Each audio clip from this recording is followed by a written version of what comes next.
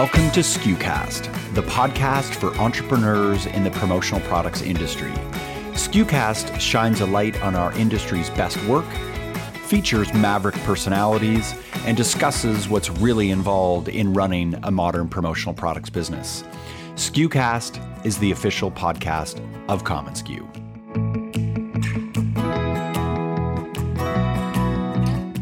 Fast Company published an article that thundered across the promotional products community titled, "It's Time to Stop Spending Billions on Cheap Conference Swag," written by Elizabeth Segrin. The opinion was met with much approval by many on social, and it evoked frustration, some anger, and even agreement among those in the promotional products business. We wrote a response titled, "Here's the thing about that piece on swag by Elizabeth Segrin and Fast Company, she's right." And our article was mentioned by Elizabeth on Twitter, who said it was, and I quote, "a genuinely thoughtful response to my swag story." I want to thank Elizabeth for her feedback, and you can read our article at community.commonsku.com. Hi, friends. My name is Bobby Lehew. I'm the Chief Content Officer at commonsku, and today we explore this article and the potential ramifications, but moreover, the opportunity this moment presents for many in the business. I'm joined on this episode by Mark Graham, commonsku's co-founder and Chief Platform Officer, as well as our good friend and eclectic entrepreneur, Winston Lo, President of Creative Boulevard, an imaginative distributor who excels at fashion-forward merchandising for today's modern buyer. This episode is brought to you by commonsku, the platform that powers your connected workflow, enabling you to process more orders and dramatically grow your sales. 2019 is your year. Start it right. Begin your free trial now at commonsku.com. And now to my conversation with Mark and Winston. The industry's kind of up in arms about this Fast Company article by Elizabeth Segrin entitled, "It's Time to Stop Spending Billions on Cheap Conference Swag." And in the article, Elizabeth talks about the ubiquitous use of swag and just goes down a litany of problems with the impact on the environment, how people are buying and selling cheap promotional merchandise that ends up in landfills. And it ruffled some feathers, to say the least.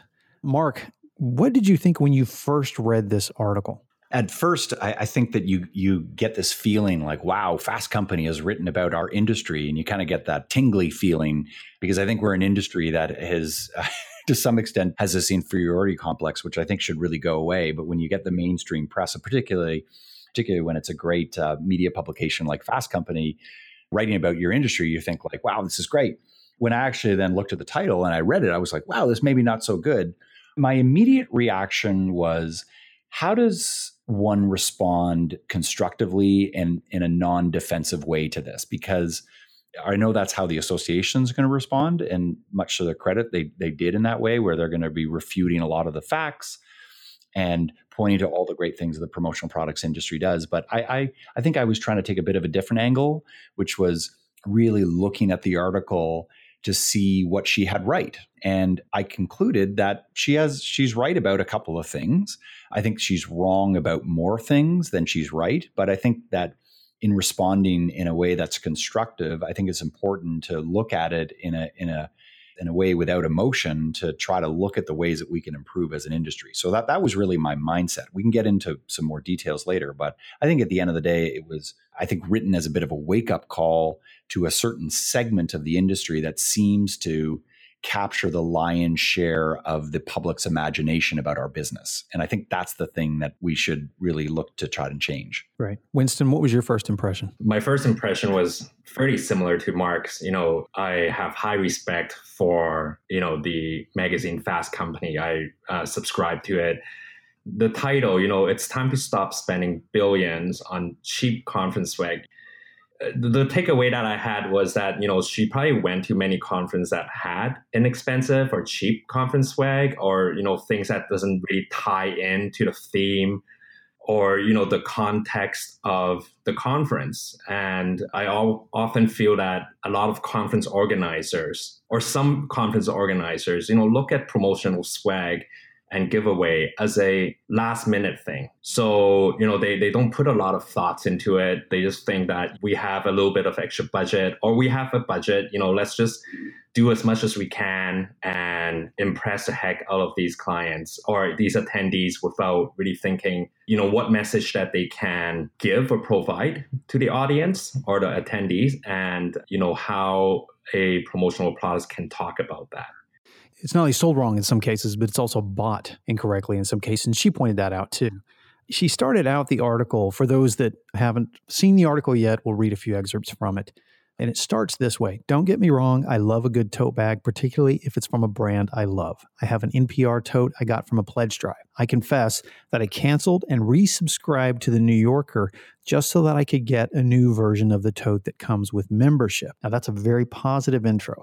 Now, the rest of the article is tearing down the industry. And as we kind of all agree, in many ways, she was right. She goes on about drowning, in quoting here, drowning in dozens of other totes that brands fling at me at conferences, product launches, and events. Most of them aren't particularly sturdy or well-designed. They're not useful. She talks about the full-on environmental crisis. Also, she does a decent job of researching the industry. She did some really good homework on the categories that totes make up in the $24 billion industry. She cites the number of distributors and businesses and people that are employed and came up with some pretty good figures, I thought. And so in many ways, she was right. We have an article, by the way, that complements this podcast episode that is actually talks about the things that she got right in this article. A few other comments. She did her homework. She was right about the impact of landfill on the environment. She's right that many products are not well designed. And she was right about clients. Companies buying these things are looking to get them out as many people as possible while maximizing their marketing budget. And Mark, I know one of your first responses was, she's right. I think that she is right to some extent, as I said at the beginning. But I think where she's wrong is that she's missing the part of the business that brought her that New Yorker or NPR tote bag. And what's interesting about that comment, she loves the New Yorker, NPR. Those are brands that she connects with because of what they stand for in her life, right? And so as a result, products that have been produced by those organizations, chances are those products are going to be loved by her because she already likes those brands. So think about brands that you admire, each of us right now, brands that we interact with each and every day. If we had received a product that had a logo with one of the brands that we really admire, chances are we would think it's amazing unless there was some major disconnect there. She references the New Yorker, she references NPR, but then she references these other companies that are flinging totes at her. Well, we don't know who those companies are. Chances are they're companies that she doesn't have a relationship with. Chances are they're companies that she doesn't know about.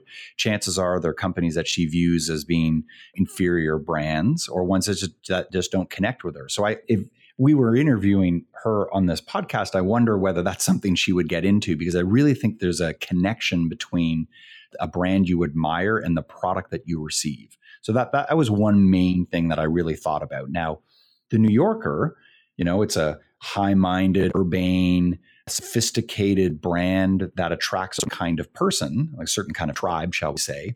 Chances are the person who's ordering merchandise for them is not going to give out a cheap plastic Frisbee with the New Yorker logo on it. I mean, if they did, whoever the distributor was that's advising them, I suspect they should find a new distributor, because that doesn't really fit the right, je ne sais quoi of New Yorker. And so, as I was saying at the beginning, I think that she really leads with the most important part of this article, which is talking about the admiration she has for the products, for brands that she connects with.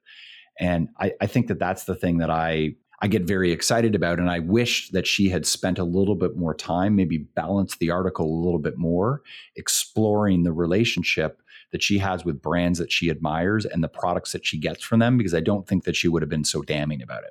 The product has to match the theme, of what a company is trying to do. Mark, you've mentioned, a cheap Frisbee and whatnot.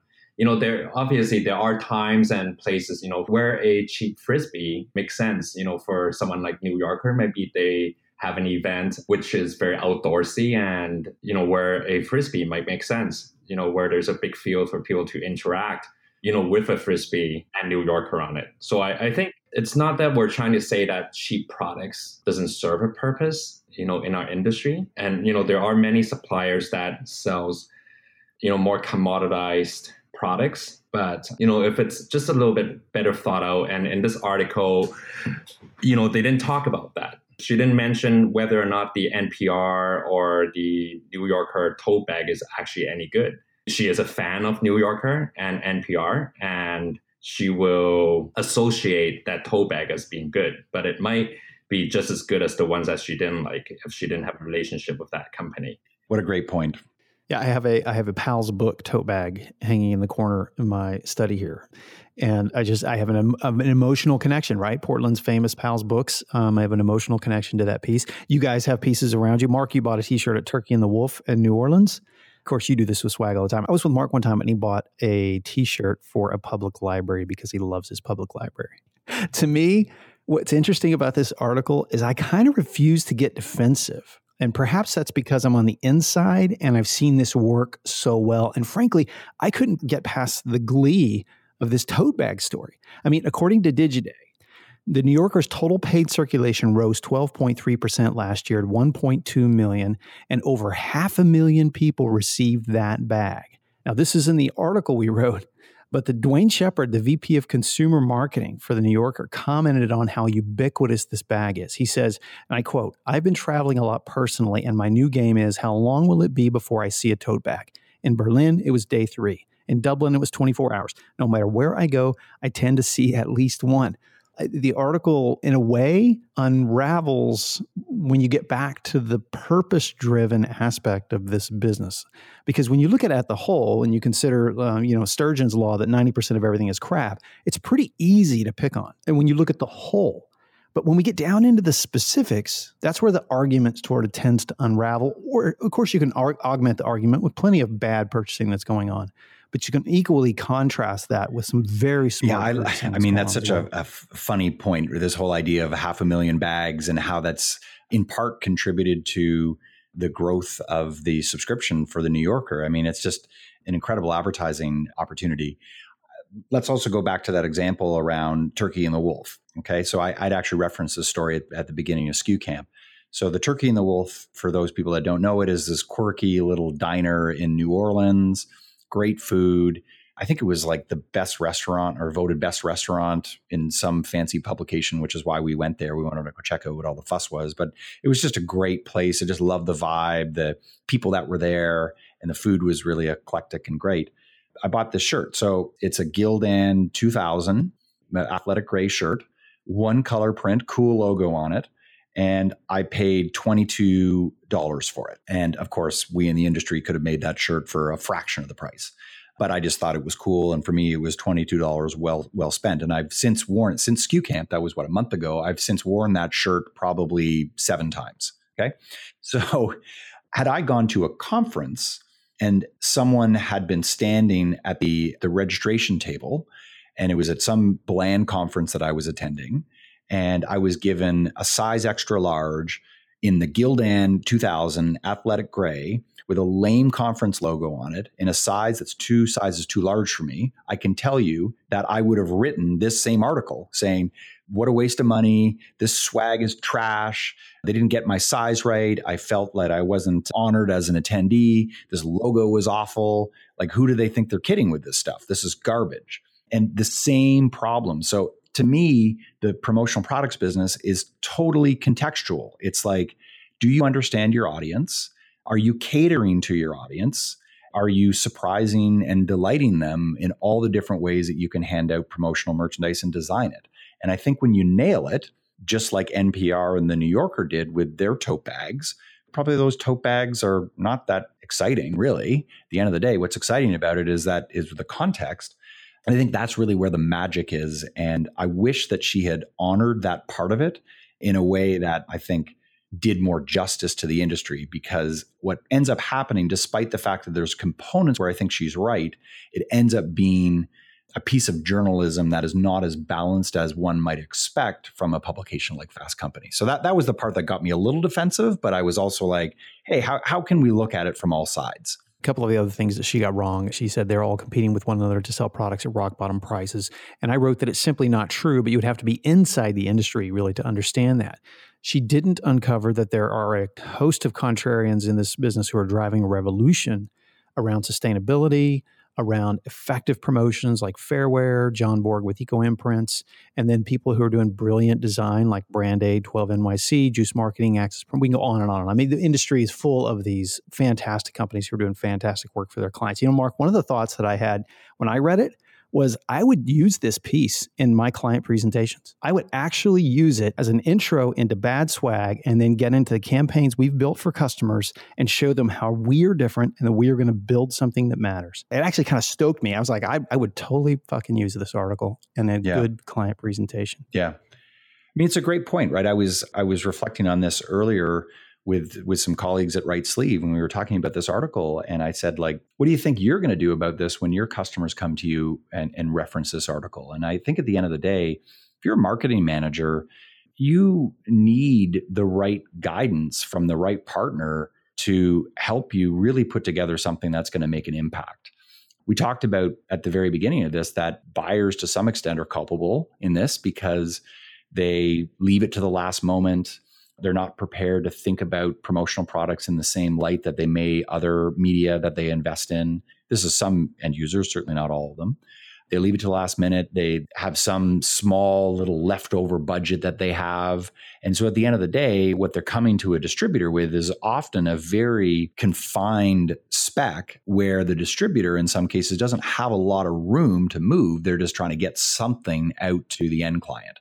So there's no question that there's a responsibility on both parts, but I think that educating the marketing manager so that way that when they're spending $1,000, $10,000, $50,000 on a promotional campaign, that they're not throwing that money out, that they're not going to be the subject of another Fast Company article that says that promotional products are a big waste of time. It's almost like the marketing manager wants to make sure that the products they're handing out have a real impact. I mean, what better time than now for us as an industry to get that wake-up call? I mean, we're getting interest from outside the four walls of this industry. This isn't PPAI. This isn't ASI that's writing about this, which is a little bit of an echo chamber. This is a mainstream publication that's speaking to more non-industry people than industry people. And it behooves us to respond in a way that's not defensive, but let's respond in a way that knocks their socks off with great creative merchandise that completely turns the perception of this industry around. I think it's a call to arms. I do too. And I also think that distributors should be very proactive with this, because what can happen is this article can kind of make its way through the rank and file of client buyers, and they may not talk to you about this article. They may just kind of read it and bury this in their mind and decide they're going to appropriate some budget elsewhere. They could carve away some of that budget. So we should be very proactive with this article. And if it were me, if I were a distributor again, I would actually be talking to my customers about this. And I would go through, you can find the links on our blog where we link to just some of the suppliers and the Quality Certification Alliance and things that are being done in the industry that completely are counter to what the article suggests, but also get into how to buy right, how to actually make effective promotions and make it matter. And like I said, I think it's a great opportunity to have a really good conversation with your client. Yeah, you definitely want to continue to, use this article as an anchor point, and it's a great opportunity to educate your clients. I think a lot of marketing managers do want to buy better, do want to, buy consciously suppliers that has, ethical business practices and not whatnot. They want to know all that. But in our industry, all that information has always not been relevant. It's an industry that has a bad rep of trying to sell at the lowest price point possible. And as a more boutique distributor, we have the opportunity to educate and spend time with potential buyers and clients on how awesome this industry is and how much behind the scene work about sustainability, about sourcing right is important to us as a distributor and as a supplier as well. Unfortunately, a lot of end users don't see that part. They only see what's available online. Most of the time, it's a generic website that's copy and paste from our associations. And there's very little mention about how products are made and why it's important to buy right. 90% of the websites are just cookie cutters, unfortunately. If you're an end client marketing person, and to some extent the author, Elizabeth Segrin, is also an end user in her own right, researching the industry, Googling around promotional products. If you're searching for promotional products online, you're going to immediately see the big online players that have dominated the AdWords and SEO space, and that's great. You then click onto maybe the bottom of the first page or the second, third page of Google results. You're then going to start to see a lot of white label websites that look the same for various distributors that might be in that market. And so what's happening is that the primary search results that are getting returned for an end client is telling this same very generic product-driven story. And that is what it is. But I think that it's then pretty easy to then determine that this industry is full of a bunch of lookalike cheap products that can be purchased at the lowest price.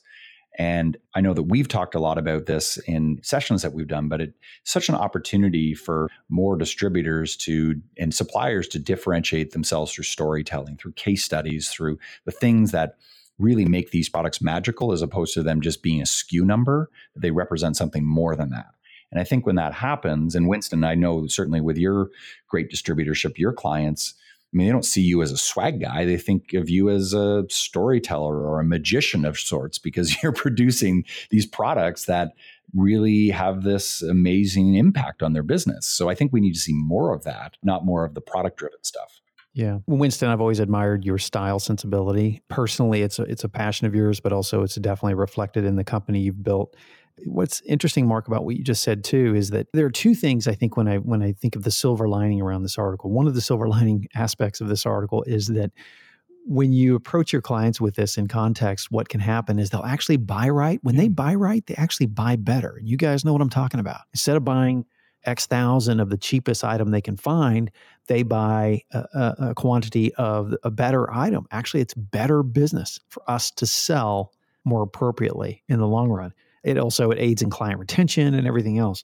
But also, Mark, to your point, and that's something I think that she didn't explicitly say, but she certainly did say it without using the words, and that was the emotional connection to the brands that she loves is critical. And once we tap into that with the right product, it's gold. I think it's so exciting. I mean, I shared the story of me being an end client just a couple of moments ago when I went to Turkey and the Wolf, this weird little restaurant that I connected with, and bought this shirt for $22 that I've since worn 6 times. And so I've been an end client there, and you get that like special feeling when you put that on. And Bobby, you said the same thing with the bag that you have from Portland. I also think, as people that have all been or are distributors in the industry right now, you think about that special feeling you get when you have designed a program for an end client that really pops, that you're really proud of. And you as a distributor see on social media your client or your client's clients posting pictures to social media about how much they love X client's product. And you feel this sense of pride because you were the one that put that together. You're the one who designed that. You're the one who made that happen and are responsible for driving demonstrable ROI. That tingly feeling that you get is one that I think is unique to our space. And it's that tingly feeling that she wrote about with the New Yorker tote and the NPR tote. I know we've mentioned it so many times, but it's like that special feeling you get is what this business is at its heart. And I think that that's the thing that I really took from this article was how can we double down on that? So that way more of our industry can be doing that so that it's not the cheap USBs and cheap pens and all that stuff. And listen, cheap pens and USBs, I'd hate to be focusing on those product categories. When you do a pen right and you do a USB right, I can tell you they pop like no one's business. But if you do it wrong, you get, lambasted in an article like this. You got to treat promotional products as a marketing tool and not just as a commodity like tissue paper or, something that just makes you full. You can't look at promotional products like that. Promotional products gives end users and consumers a chance to, like Bobby said, to have that emotional connection with a brand that they love, follow, adore. Marketers or people that are responsible for purchases of promotional products just need to understand that, the products that they produce will cause emotional reactions. They're triggers. Right. Yeah, they're triggers. We've all been doing this a long time, but there are folks who tuned into this SKUcast who are brand new in the business. So for those that are brand new in the business, one of the first most important questions you can ask your customer is why? Why do you want this? How is it going to be used? What emotional connection do we want to actually create for the brand? What do we want to evoke with this campaign? In this case, the New Yorker tote bag, which I have to keep going back to because I love it so much, was about new sales. They wanted to drive sales with this tote bag. And what it ended up becoming was also a customer retention tool because she actually unsubscribed. So I'm a subscriber. This is funny to me. I had never thought about this. She unsubscribed then so she could resubscribe and get the tote bag. And I just love that story. So I'm a subscriber. I pay $120 a year for my New Yorker subscription. And what's funny to me is that if this is about new sales, it's also about client retention. If I'm a subscriber for 10 years, that's $1,200. A tote bag at 500,000 pieces would be, what do you guys think? It'd be under $1? Would it be $1 to $2 for sure, but certainly under $1, right? It depends on the quality. Right. I think it's more like $1 to $2 because when you look at it, it's a pretty quality bag. It may even be a little bit more. But that's about 1% of my 10-year subscription, which does not include advertising that I'll provide for the New Yorker as I carry it where I go, nor the money that I'll spend with those advertisers in the magazine and on the website. So to me, it's almost just it's a great story. It's like the perfect promotion. Promotional products work. It's a $26 billion industry. It moves the needles. And I think that's why companies like Fast Companies and many other magazines like Fast Company are interested. And I'm reading between the lines, and it's just asking for people to do better, right? Maybe it isn't the shitty products that she gets elsewhere, but if it's better thought of, she might become a fan. Well, guys, thank you very much, Winston. Thanks for jumping in here on a SKUcast. It was really good to have you here. Thank you very much. Marcus, thanks. Thanks, Bobby. Thanks so much for tuning into this episode of SKUcast. Be sure to keep up with our latest content by subscribing to SKUcast on iTunes or to our blog at community.commonsku.com.